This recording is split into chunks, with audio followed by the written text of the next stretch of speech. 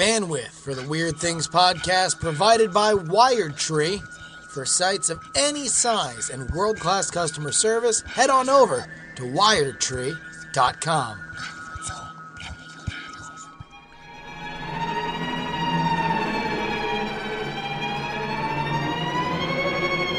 Hello and welcome to the Weird Things podcast. I'm Andrew Mean, joined by Brian Brushwood. Hello, beautiful people. Justin Robert Young. Hello.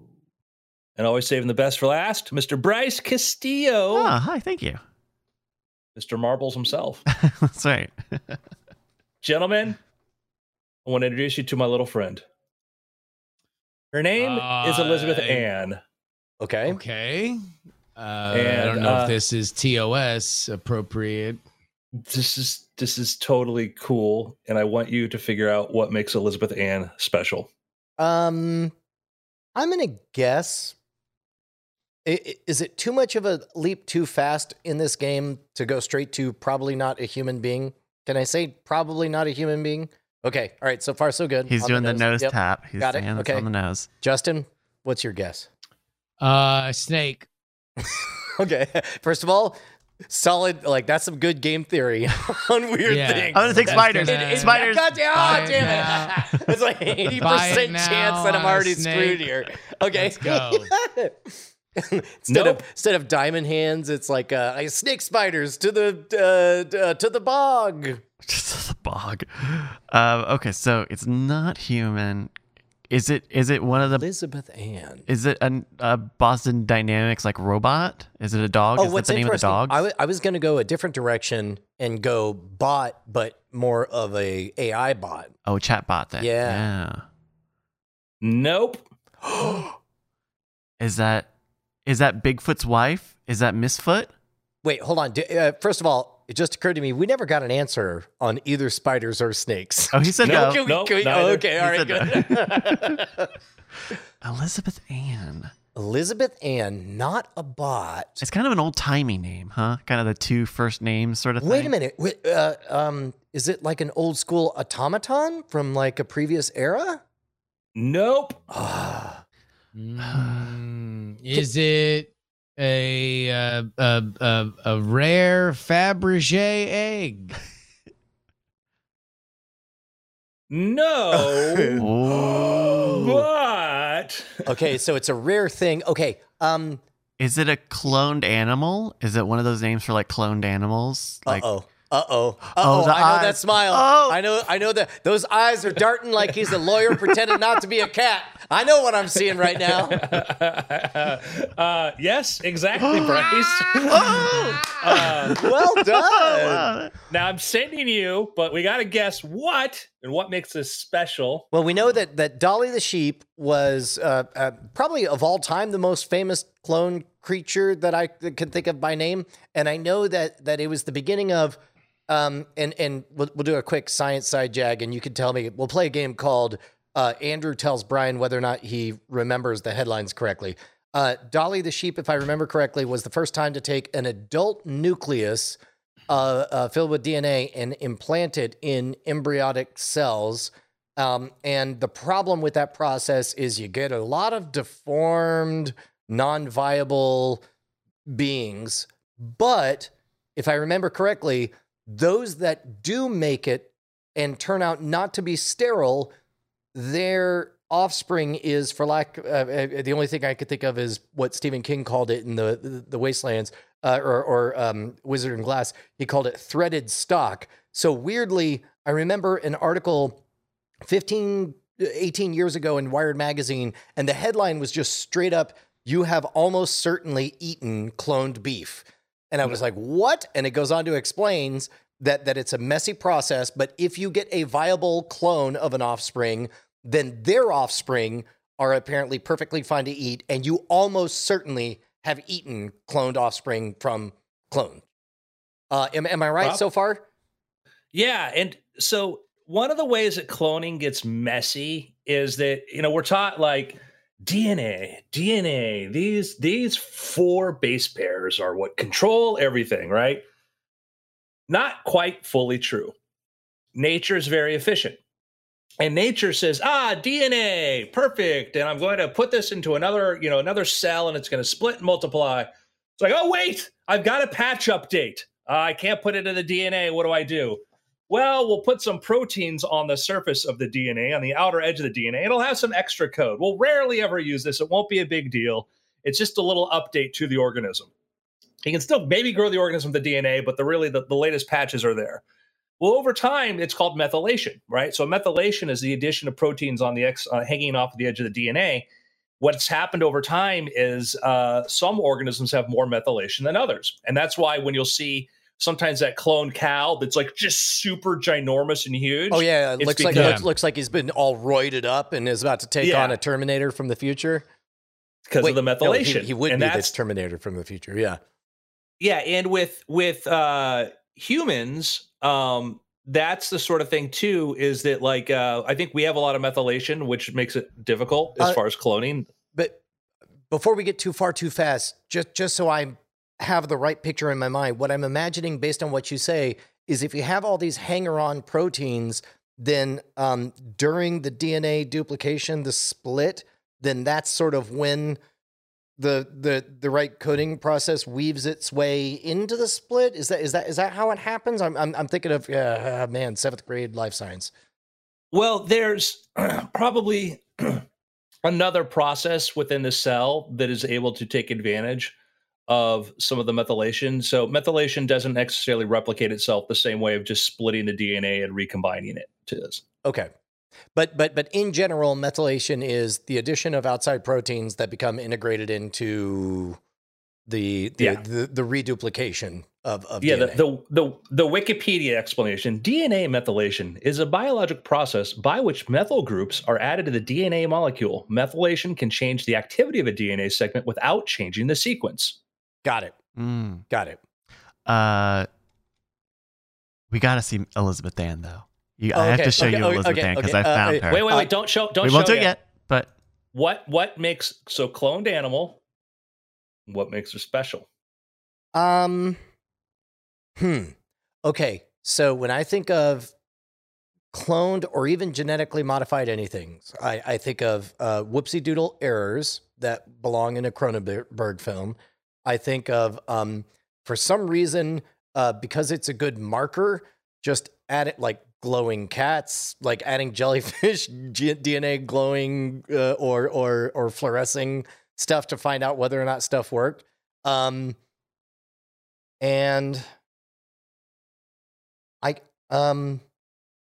is it a primate? Oh my God, is it a primate? No. Oh, I don't know why that felt good, but you really wanted it to not be a primate. Yeah, I really did. Because it's not a human, is it? Is it a human? Because I know China, they do weird stuff. Traditional Chinese name, Elizabeth Ann. No, not. I mean, that would be just how China would get you. I think after the trouble of the CRISPR babies from last year or 2 years ago. Well, that's what I was thinking. Is like she might have been a CRISPR baby. Justin, what do you think? Type of animal? Oh, I don't know. It was half an egg. Somebody made an egg out of a salamander. It's going crazy. Wait a minute. Is Elizabeth? All right. One more question. In the spirit of yes, no. Is Elizabeth Ann an anagram for anything? Because boy, did that sound like it's a sneaky anagram for like lizard something. Oh my God, is it a lizard?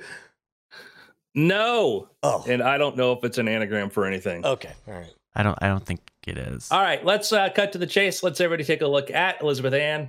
The first cloned endangered species, a black-footed ferret. Look at her. Aww. From North America. North America. Look at that. She's sweet. She's like clone little ferret. What does it say? 47 days old or so. This looks great. Also, I called it Elizabeth Ann is an anagram for ablaze in then, which I think we were all thinking of. Of course. Sure, yeah. Or sorry, ablaze hen knit. Born on December 10th, 2020, Elizabeth Ann is the genetic twin of a black-footed ferret named Willa, who died in 1988. The Wyoming Game and Fish Department preserved Willa's cells at San Diego Zoo's Global's Frozen Zoo, where they were stored in a cryobank for decades. And you're certain it's not an anagram for bathe nails in.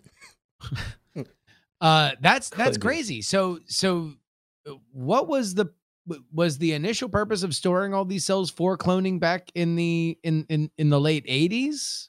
I would imagine that I certainly know that plant samples were kept just on principle, hundreds of years ago, where it's just like, well, this is gone. Seems like we should hold on to a piece of it. Yeah, so they've started 40 years ago. They started preserving DNA samples, and the black-footed ferret apparently was threatened, and they thought it went extinct. And then, like 1980, they found like a family of black-footed ferrets on a ranch, so they got some DNA samples and preserved it.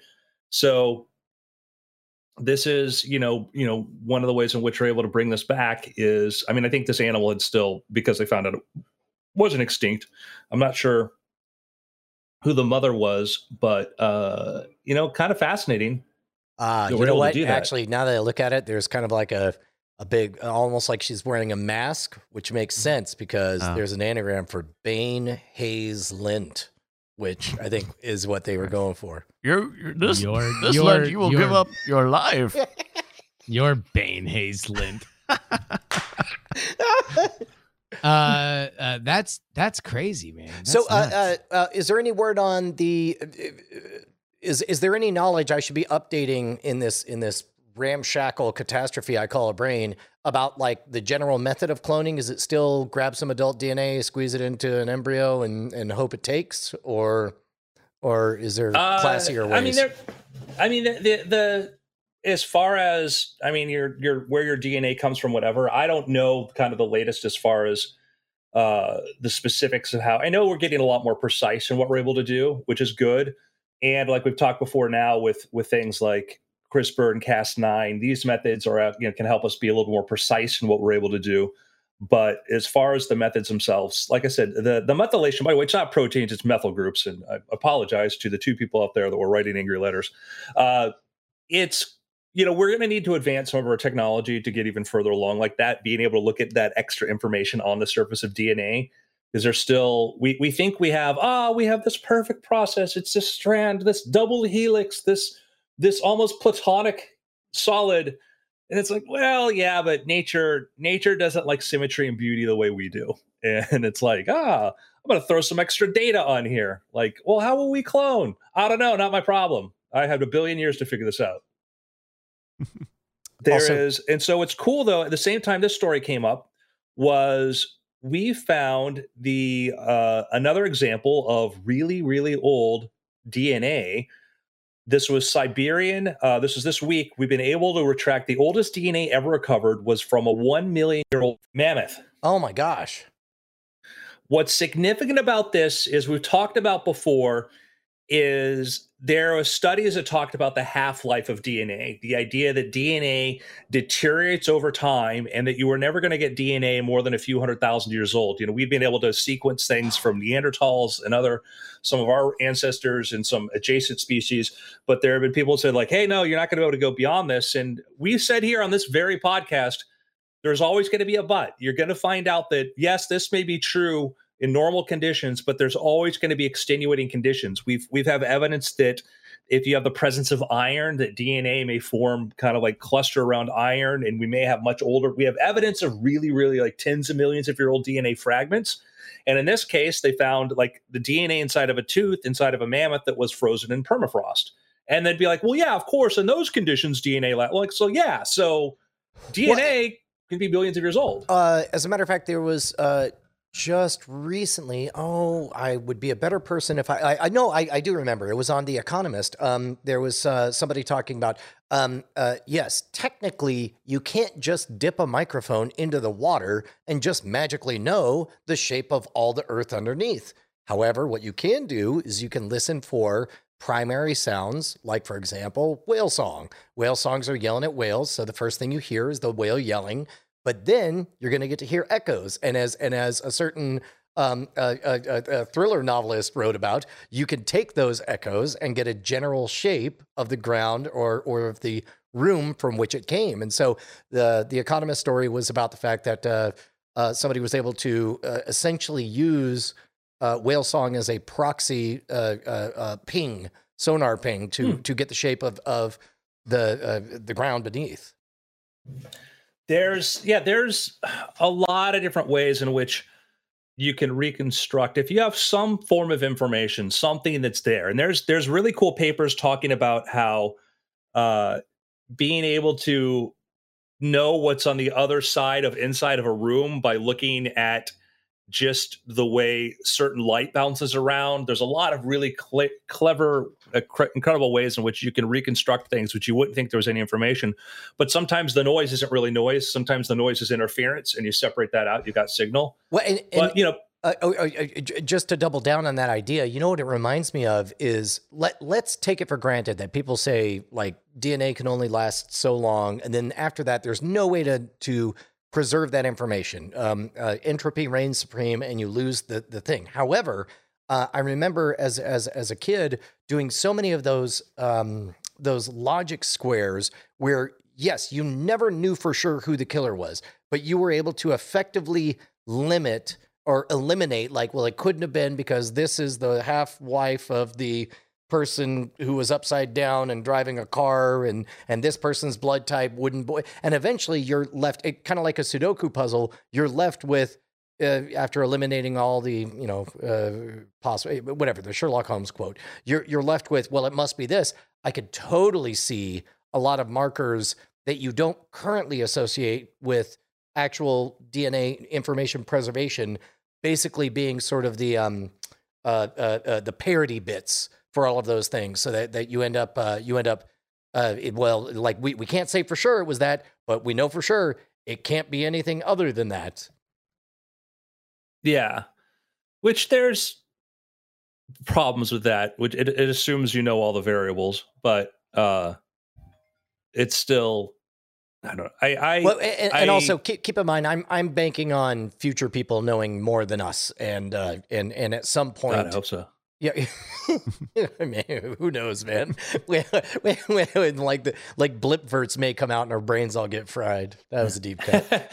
There you go, Max Headroom reference. Thank you. I was trying to find that. I was trying to find that show online, by the way. Amanda Pays. So.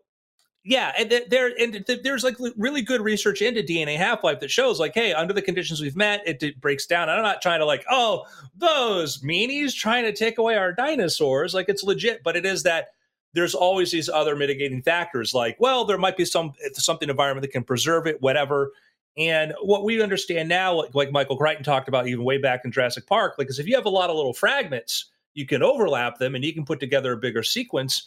And we can do things. You could do really cool things with artificial intelligence where you could build a system and give it the morphology. You give the morphology of a dinosaur and some evidence of like, we know they're related to birds, because morphology alone, like you could get a timber wolf, or you could get a Tasmanian wolf, which is a marsupial and a completely unrelated species. So morphology alone isn't enough. Well, if you look at the teeth, it's different, but I digress. Point is, you could take the morphology of an organism, like the shape, the bones, or what we know, and then say, we know it's kind of like this bird here, and here's some other bits of DNA. And you might be able to use AI to say, create a DNA strand that would make a thing like this. Right. Huh.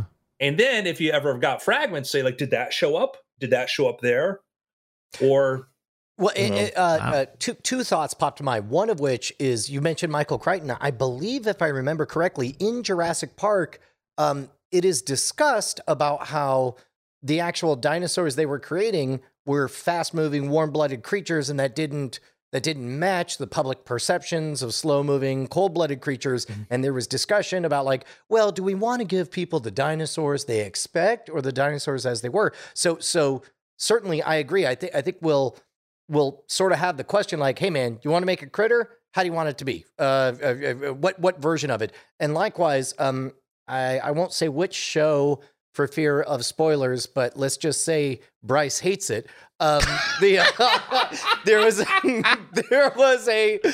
a discussion about like, we could create a simulation of a thing, and yes, maybe the eye wrinkles are different in version prime versus beta versus zeta or whatever, but the general thing is what you think it is, and the question is, how close to, like, number one, what is real, and then is that necessarily what you want?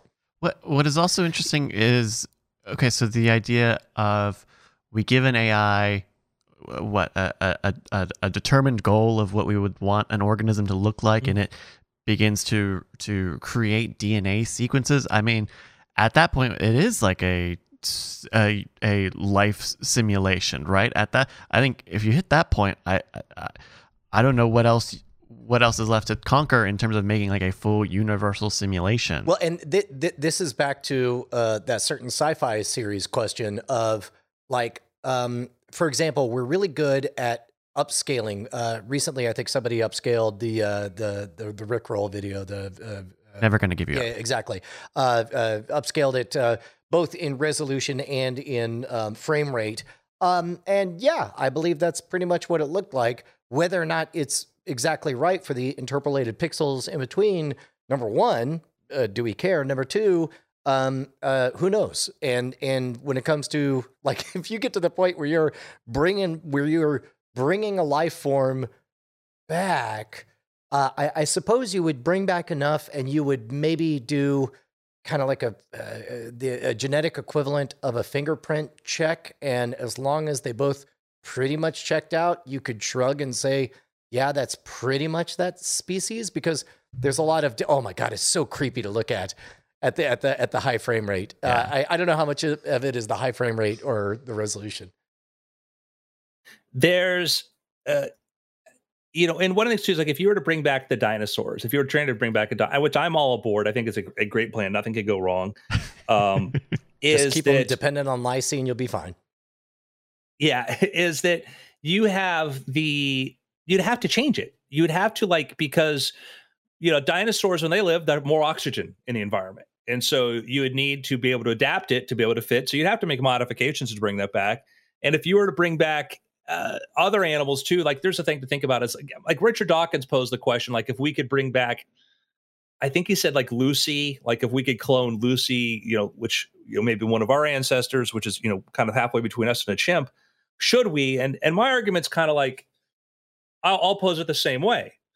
If I could take a chimpanzee and bring it back and put it into an environment, but without another group of chimpanzees to live with and to be among chimps in an environment that's familiar, should I? And we do that right now, and I'm uncomfortable with that. Yeah. So I'd be really uncomfortable with us bringing back just one animal, one thing from its ecosystem or from its time frame, and bringing it back and, like, hey, welcome to our world. Okay. And you're the only one, just you. I'm going to ask a question that is going to make it sound more cruel and more gross, but I hope and suspect that you will find it more humane and thoughtful. What if you could grow Lucy without a head? No head, no brainstem, nothing but just autonomic functions. You have a little AI bot that makes sure that the blood is pumping and the air is breathing and the lungs are going. There's no consciousness or anything that resembles any of that. It's just exactly a replica of Lucy with all of the scientific findings that come along with that, and none of the liability of bringing back a conscious, semi-conscious, proto-conscious being of any variety. So that, I remember years ago, I showed this, or like years and years, decades ago, I showed this article to Justin, which was like this New York Newsweek, like, editorial about the horror of this, imagine the horror of a hospital filled with bodies with no brains that are being harvested for organs. And I'm like, well, where's the horror in that? There's no brain. Sounds to me like a lot of grandmas get to see graduation. There's no, the horrors of tissue banks filled with rows of skin after skin. Like, cool. All right. Yeah, no, I'm cool. Oh, what about eyeball? And it's like, yeah, there's no brain there. But I would say that probably the cool thing about Lucy would be able to figure out would be to study her brain. It's like, right. How smart was she? Like, how valuable is that if the limiting point is, well, we can't ethically give it a brain? I would imagine that there's a fair bit of, you would notice small things that we could take hints from the shape of the hands. Yeah, no, I agree. There's stuff to be learned for sure. You could poke a brain button or a lack of brain button and then cause a grip to happen, and you're like, oh, that's the kind of grip that this. Yeah. Oh yeah, uses. digestive systems. There's a lot to be gleaned from that. Absolutely, absolutely, a lot could be gleaned from that. So, just one quick button on it. When you were talking about what it's like, the ethical implications of bringing someone back and only having one. I remember in high school, I was reading a collection of science fiction short stories, and in this one, this guy is at a party and he's talking to folks, and they're all like, "Oh, so what brings you here?" And he's like, "Weirdest thing, man. I died in the 20th century, but I was frozen in ice and I was defrosted. And now they were able to repair enough of my body that here I am in the 22nd century." And then the person kind of takes a sip of their wine and says, "Oh, that's cool. We don't get many of those." And dude's like really bummed out by the weird reaction that it gets at a party. And then eventually has his suspicions and goes and jabs himself in the finger. And at first it hurts, but then he keeps on pushing and then it stops hurting. And then he rips off enough of his finger to realize that he's just an android made as a party trick. Oh, And I was, it still gives me the ooh, that's weird. That sounds like a Philip K. Dick almost kind of story. Yeah. But that That's idea rough. of just somebody casually saying, "Oh, we don't get many of those." I'm Yeah. sorry. You've gotten them before? How many? Right? it's like, this is my story that I'm gonna never have to pay for another drink on. Yeah, so the 20th century, and where's everybody going? That was like, you've seen the show Upload, right? No, but I'm familiar with the conceit. It's sort of like an evil, comedic, jaded version of The Good Place, where somebody just uploads their consciousness to an ad-supported afterlife. It's Devs meets Good Place. Okay. Okay. And I like. There's but a I point like it. where the guy gets uploaded, and they have his funeral, but they got a video wall, and so he's in the virtual realm on the other side at his own funeral, and so he can watch it and they can interact with him and see him. But nobody bothers talking to him. Nobody cares. Because it's not really him. It's like who wants to actually talk with the Well, and his girlfriend, who is like it's still him. alive, like left him. Like she's like, "Oh, I'm gonna join you. I'll go and be with you eventually." But like she's making this party a big social gathering for herself, and it's But it's like, it's not that it's not him. It's like, "Hey, everybody, I moved to Canada. Cool. Hey, so tell me the other day what happened over here. Hey, Canada's pretty cool. Like, great. You moved on. celebration We're of life here." over here. It's like 1895. Somebody definitely just died of syphilis, and they're having the funeral. And they do have a Ouija board over here, but nobody can be bothered to use the Ouija board because it's like, well, hold on. I mean, I'm going to get another drink. I'll be right back. It's even like shaking a little bit. And I was like, can someone put a stone on that or something? Can we get a paperweight for the Ouija? He can call his friends and stuff, and nobody else like, yeah, whatever, yeah. And it's like the saddest thing because it's just like, well, you're dead now. It's you. I know it's you. It's all, but There is, again, to dodge spoilers, but there's another show, this one on HBO that Bryce hates, where that is a plot device at somebody who might have been in Breaking Bad. You don't remember that? I don't remember that. He gets phone calls repeatedly, and he keeps letting them go to voicemail. yeah. Yeah. Weird, I Andrew don't knows what remember I'm that. talking about. Okay. Wow. Okay. Huh. Yeah. Well, you have to tell me after the show. Okay. All right. I will. Yeah. So I got another it's on the same topic. So Brian, you have old photos of old family members, great Are we going to upscale them and put them in the Rick Astley video? Is that what's going to happen? Yes, and better, and we're gonna animate them. Oh, so we can. Oh, you're getting the Harry Potter photos. You seen these? Oh, No, I have not. This is but a- it sounds Bryce? creepy and weird. I have seen these. This is an app called My Heritage, and you sign up. I think it's like an ancestry sort of thing. You give it an old photo, and it'll animate these photos. It'll kind of make the head turn and the eyes move a little bit. It works pretty well if it's like one head and there's not a hat. It doesn't know what to do with hats. Suddenly J.K. Rowling is awful. What a terrible idea. Oh, I don't like this at all. Oh, no. I think this is Watching sweet. a old lady grimace. The problem is, here's my problem with this: is like they take a photo and they apply an algorithm and a method to bring it to life and animate it, whatever, but without knowing, what was your grandfather's smile really like? What did he look like? And so it's applying the same sort of animation algorithm to everything. Oh, and imagine in a world where you become familiar enough where there's only like 5 smile archetypes, and then you're like my dad wouldn't smile like a Slytherin; he would smile like a Hufflepuff. Yeah, I don't. Well, it's not. What I think covers up some of that is the fact that, like, the head's kind of moving and they're blinking a little bit, but they're more just kind of like idle. They're not like, smiling and, saying, I love you, my great grandchildren. Well, I think that helps obscure some of it. Not yet. Yeah, but it's a bit where, like, part of the allure and charm of photos is everybody looks and thinks, what were they thinking?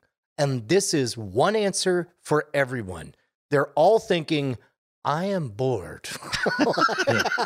I am bored. Well, back then it used to take so long to take they photos. Probably were bored, actually. Yeah. So there's like a window. The bird inside the camera had to peck out the whole thing. And it's then a living.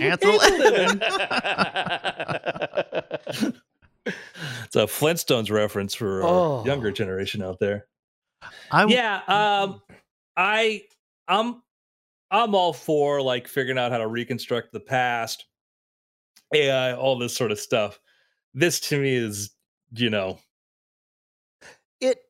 weird. I bet there is a non-zero number of people who miss their loved ones, and also love Harry Potter, who would like one last look. I don't know, look at them. Well, right? The point is, Bryce, is we're talking about like of all the photos they show are people who like would have passed away before we had like video cameras and stuff, right? So lawsuits. Yeah. Like I've got all my family members on video, So that's the thing. Like, to me, this is in the same ballpark as like, colorizing old photos and video, right? Where someone takes artistic license to take these old black and white photos and kind of approximate what it might have looked like, but they're not necessarily accurate. In a lot of cases, those recolorized photos are not accurate really at all, or they're subject to all of the biases that we have nowadays. I think this is a very similar space.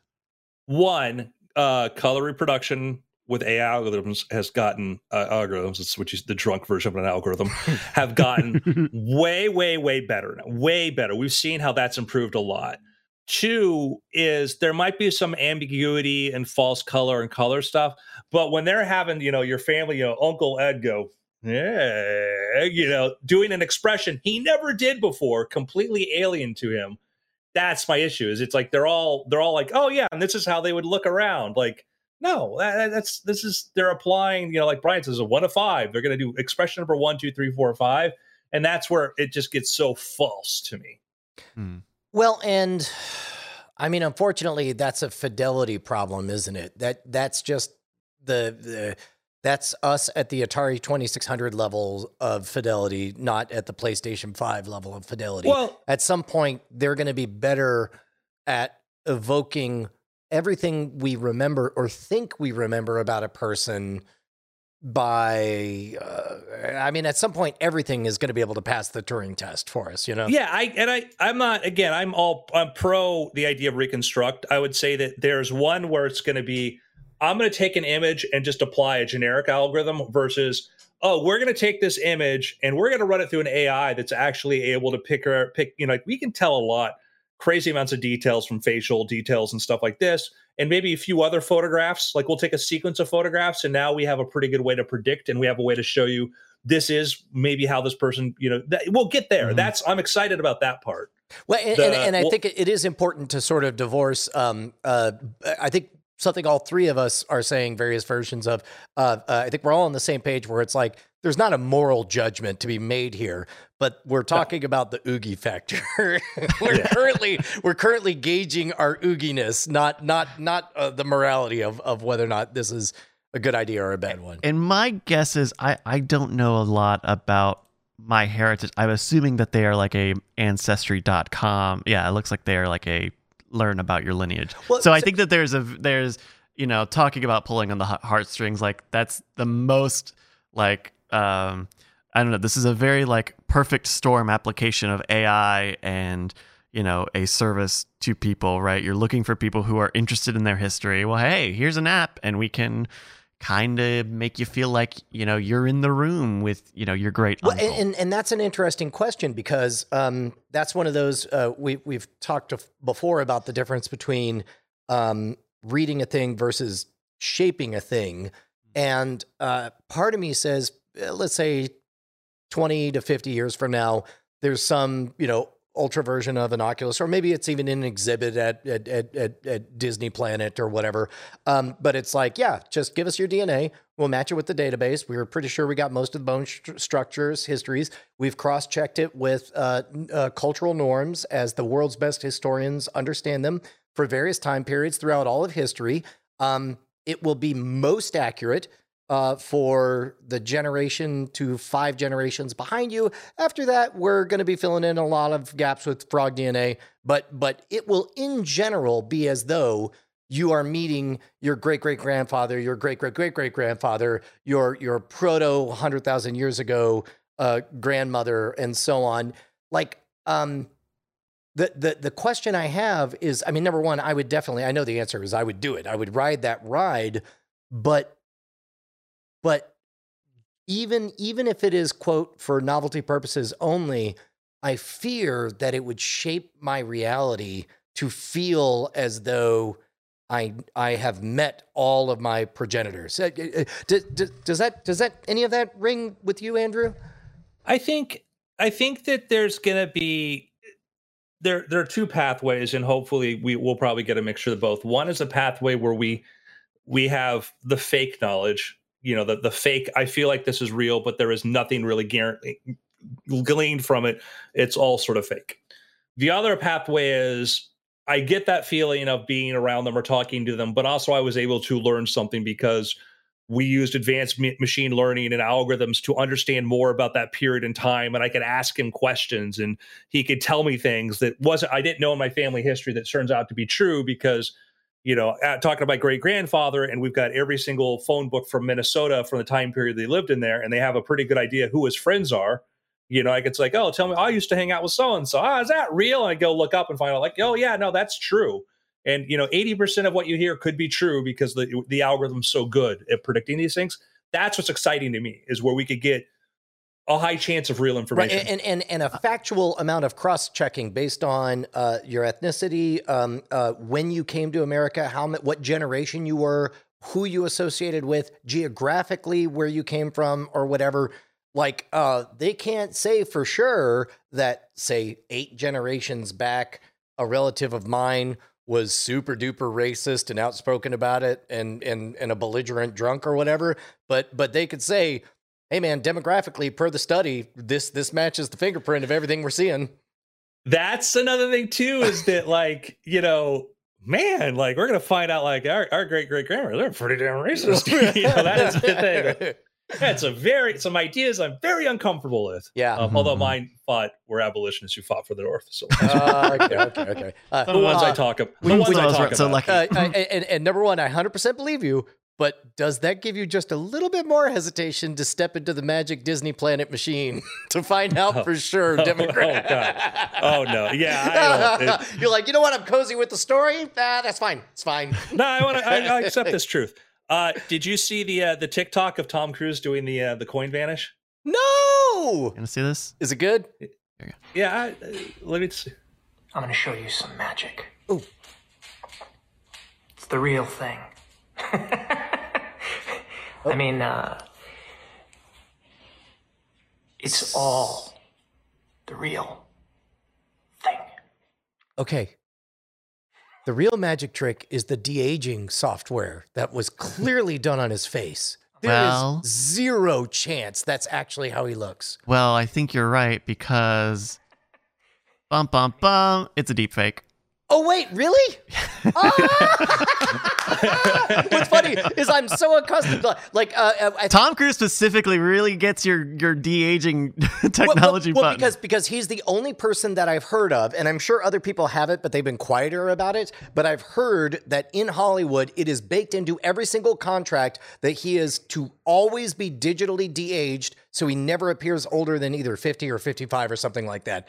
And every time you ever see him, like, just knowing, ooh, that's amazing.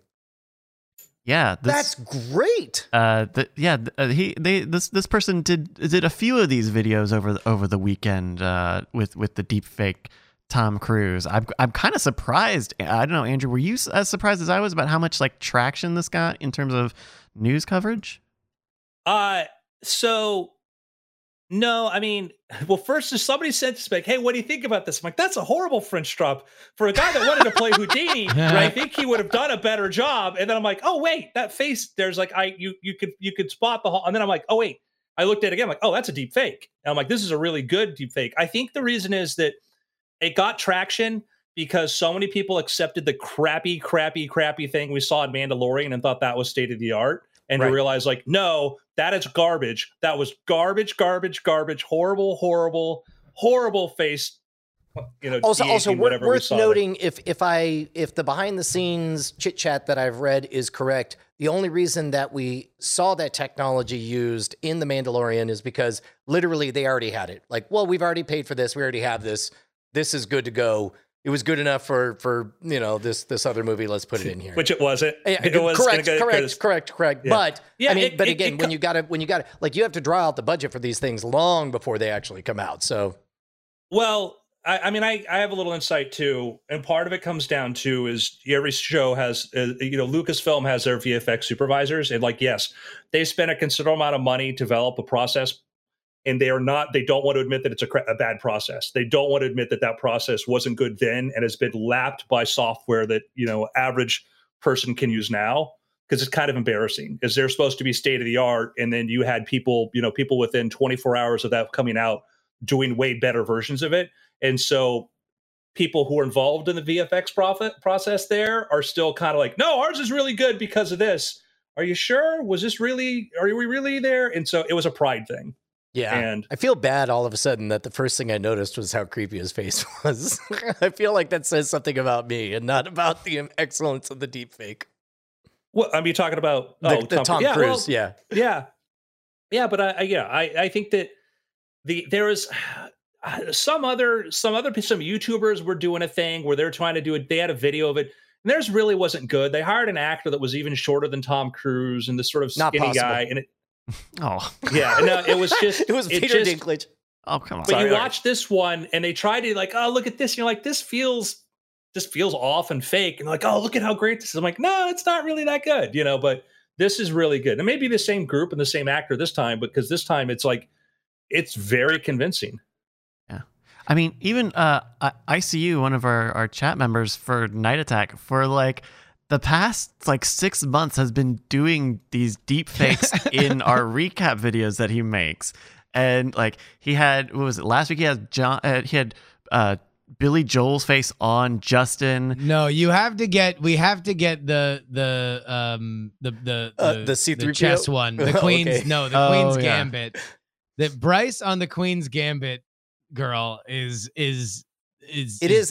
well, it's funny because for week after week he would put our faces on famous scenes, and then to see the reverse of it was very disquieting. Yeah. That was very jarring for me. Yeah. But Just no, to answer this tech is here, man. It is large and in charge. So, question from the chat room: is there a way to be able to spot deep fakes?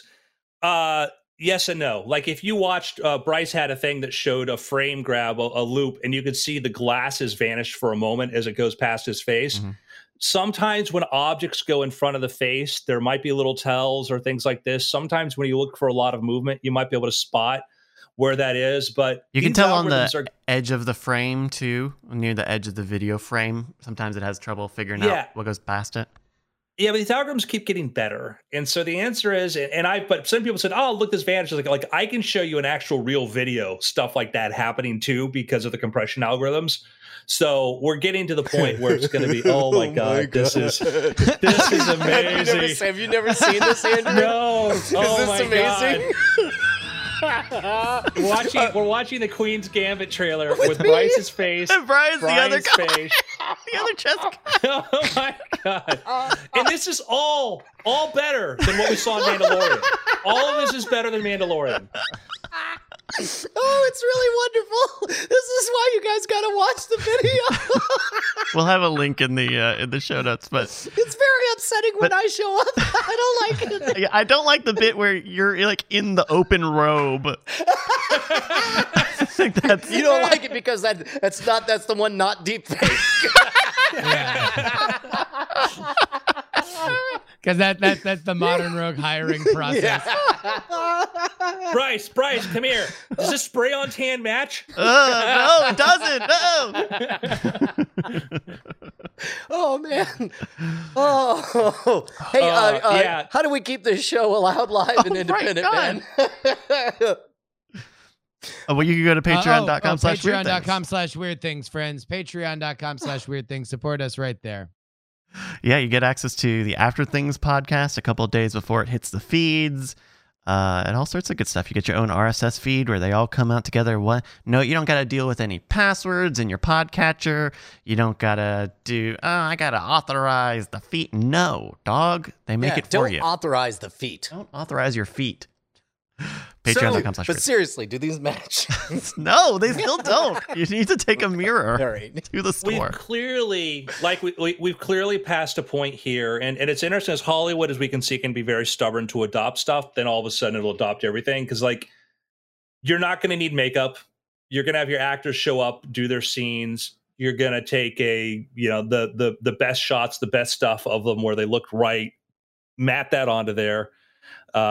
Virtual actors are going to be a lot easier to add into scenes. You'll be able to do that, put 3 people at a table and, add 2 more people that are just virtual extras. That's going to be a big thing. It reminds me of soon we all get to be Marlon Brando in Superman 1, where he somehow convinced the directors, like, I think it'll be better if you only use my first take. And instead of looking down at a baby, I'm looking down at the script. And I'm just reading the script, but the baby that you think is off screen is actually the script. Also, just use the first take. It's the only one that's going to be any good. I'll take my millions of dollars. Bye. Like, soon we all get to be that guy. That's Brando. But the amazing thing is how his takes were so good, though. They even used them in Superman Returns. Yeah. Long after the Donner era. And also, I found out that Donner wasn't even there through all of Superman 1. I did not know this. They shot Superman 1 and 2 back to back. And so what happened was, because Superman 2 is credited to was the guy who did the Beatles. Yeah, the other guy. Ringo. Paul? No, George. Boy, this dude loves visual gags. I've been watching Caravan of Garbage. Richard Lester, sorry. Yes. Man, do they take that whole series to task, and Richard Lester specifically. Like, they call out, like, boy, he loves wacky gags. It's amazing. Well, because they did. Remember when they went to go produce Superman, they brought in Mario Puzo to go work on the script because coming high off of Godfather, he was such a big name. And the first take was like, it's got to be this jokey comic book stuff. And you see those beats in there, and some of them it's still a great movie. Superman 1 and 2, I still think are great. Yes. Product of their times, but still, I think for decades, still held up as some of the best superhero films because of the performances alone. But yeah, you go through there and you look at like, it's got to be kind of a cartoon, kind of like, and it's like, no. But the one thing on Caravan of Garbage that they are unwavering on is their complete support and amazement at Christopher Reeve's performance from beginning to end. No matter how good or bad the script is, no matter how wacky or dumb the gag is, that dude sells Superman like nobody since. It's been amazing. And Margot Kidder, every Lois Lane since the Superman movies, they've tried to go for a Margot Kidder type. Yeah. Down to the facial structure. Like almost always try to find that Margot Kidder quality to her. Also, Margot Kidder, like, for being a journalist, they point out that, boy, 4 times during the movie, she doesn't know how to spell things. Like, Oh, yeah, that's the that's funny- her bit, is to constantly be asking how many T's in a word. Because that was because she was so good at getting into trouble and getting the story, but when it came to like, spelling and that, like, yeah, that was but she would find the story. That's what I loved about it, was she was a great match for him. Yeah.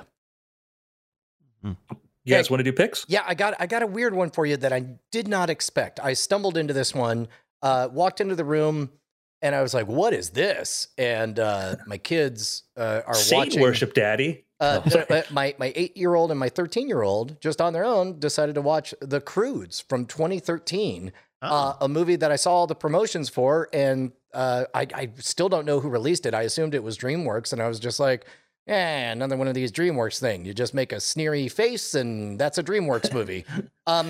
I watched about 5 minutes. I came in at like the 12 or 13 minute mark, and it's when all I see is these cave people who are like, in like 3 minutes, it had me hooked because they are refugees and they end up with what very clearly are meant to be coastal elites. And I realize, oh my God, this is Ohio Visits California. And this is them putting up with different parenting styles and everything. Loved it. It's smart. It's funny. The pacing, it's whip smart, and the comedy pacing is great. There's no fat to trim on it. It doesn't overstay its welcome. Bit weird that Jack Black shows up to sing the last song for no reason whatsoever. Although I believe he's in the second Croods. I don't know, but it was pretty good. I liked it quite a bit. I think they made a third one last year. If you want more Croods action. Yeah, I don't know. I think one Crude is all I needed. That's what we said about Shrek too, and look at that. Hey man, it eventually got us to mouth sounds, and that's all that matters. Justin, you got a pick?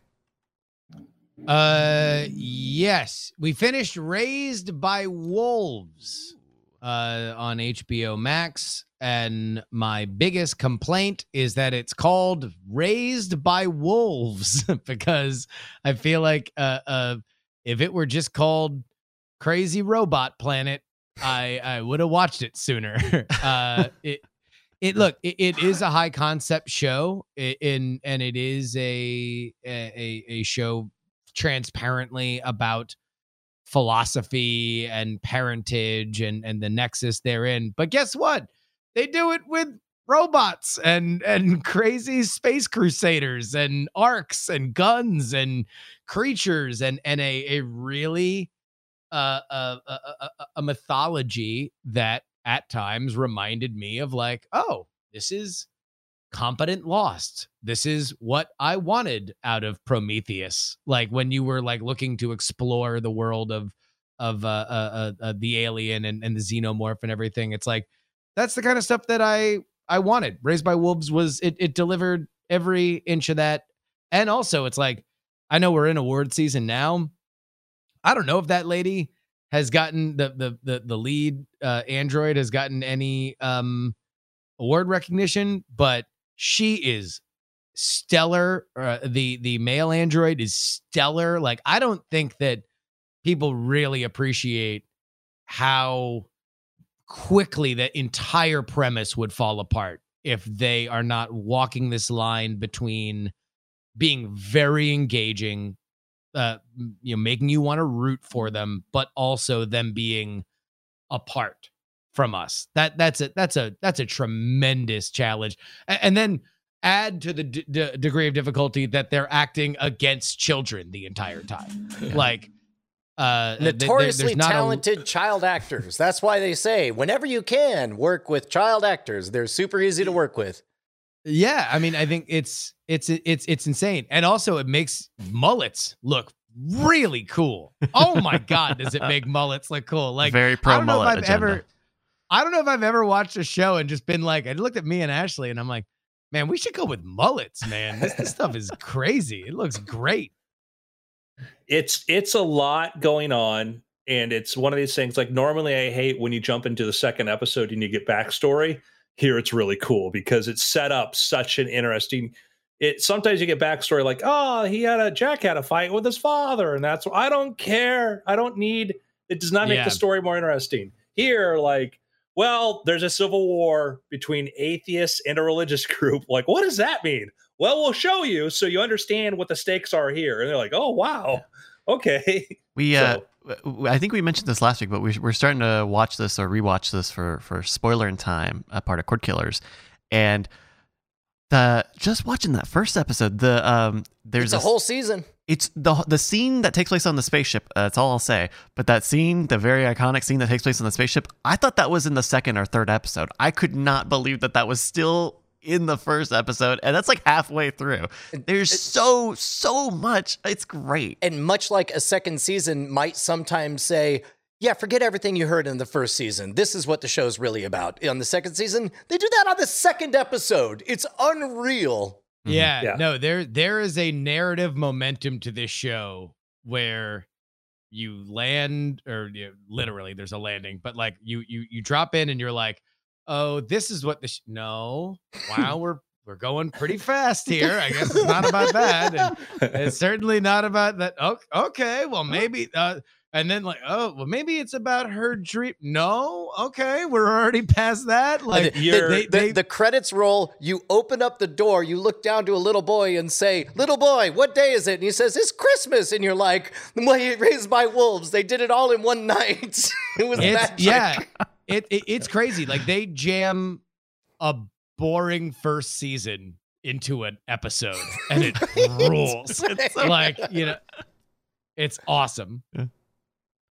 Yeah. I've got a pick. I watched this over the weekend after a recommendation from a friend. I was interested by the trailer, and I mostly had a pretty good time with it. It is the new Netflix film I Care a Lot. I don't know if you guys have seen this. I've seen the buzz about it. That's about it. It's Rosamund Pike and what's his name is also in this. Peter Dinklage is got a role in it. Basically, she is a professional caregiver, kind of running an old person caregiver scheme. She teams up with doctors and nursing homes to declare hence the title. Yeah, to declare old people unfit to take care of themselves, and she puts them in a home and sells all their assets and makes all this money. I went into this and I came out of it wanting to know more about that and that practice of how often does this happen? What is and kind of the second, third act of the movie kind of goes a little goofy. It goes a little goofy, especially with Peter Dinklage's role in the film, which was just a little bit of a shame, because I would believe that a non-zero amount of this happens in America today, and I kind of wanted a more realistic look instead of like kind of this weird mix of like girl bosses get it done and here's the Russian mob fighting you because you picked the wrong lady. Like I felt that aiming for it was very weird, but it's a very thrilling, like, good movie. Like I think there are a lot of really strong scenes of tension and kind of not being sure, what is ultimately going to happen. It's maybe a little long too, but I think it's fine. It's good. It's funny because, like, I watched the trailer for this and I turned to my girlfriend. I said, "Oh, that's kind of cool. A great premise because it's not really done." And she said the same thing. Someone in the chat room said, "Wasn't that like the Dad and Say Anything?" And I'm like, yeah, but that was like 35 years ago that we had that come up as a topic. You just had your Office Space moment of calling out, like, isn't that the plot of Superman 3? Like, well, yes, but it works. Well, like it's like 30. It's a thing that happens a lot and it's not used a lot for stories, which is, there's a movie out now about like the whole addiction system where you enroll people in addiction recovery centers and the bounties they get. And like, there are all these sort of schemy things right on the surface that are meant to help people and don't, but I digress. Yeah. My pick, I was delightfully surprised. I don't know where the rest of the series is going to go, but for a pilot and for setting up stakes and where the story is, I was very interested. And I'm talking about Superman and Lois. Any of you see this yet? No, that's another one I've seen some buzz about. What network or over-the-top network is it? I think it's CW, right?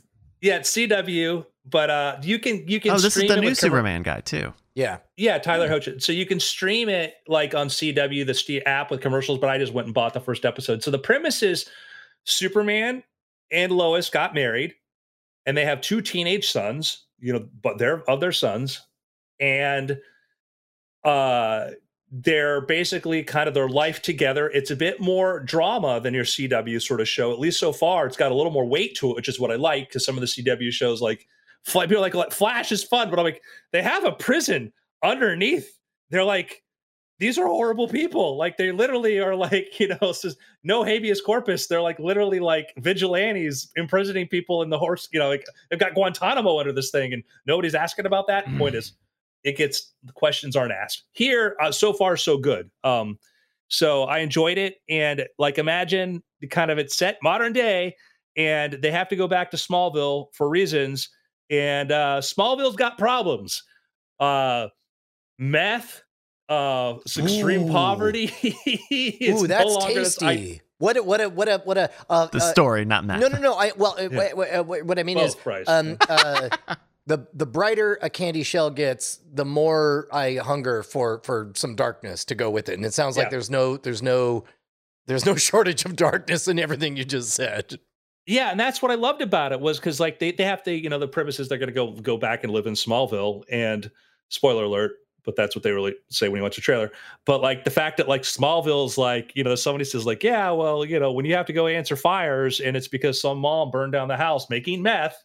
And I'm like, oh, this Smallville sounds fascinating. Smallville sounds like Realville. Yeah, and it's trying to like address what's happening in Middle America, which is a story that's kind of not talked about a lot outside of Middle America, of kind of the erosion and what's happening there. Well, and so there's definitely like I would imagine Hollywood's problem is partly because it's hard to tell the story of poverty-stricken rural America without either taking a side politically or looking like you're taking a side politically, and without looking like you're punching down or whatever. It's like I think you're right. I think there's The Wire that belongs in rural Middle America. Yeah, I agree, and it's weird because it doesn't have to be really political. It's about the problems of poverty, right? Maybe it's a Superman show that can pull the trick because it has a coupon of pretending it's not really about that at all.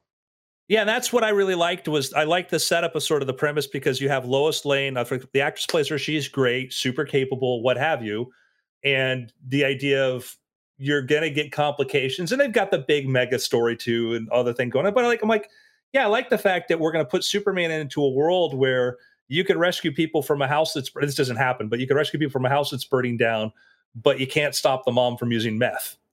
Right. Which, what do you do? So anyhow, I only seen the first episode, which I enjoyed. I thought all the actors are great, really well cast. Dude, we'll know.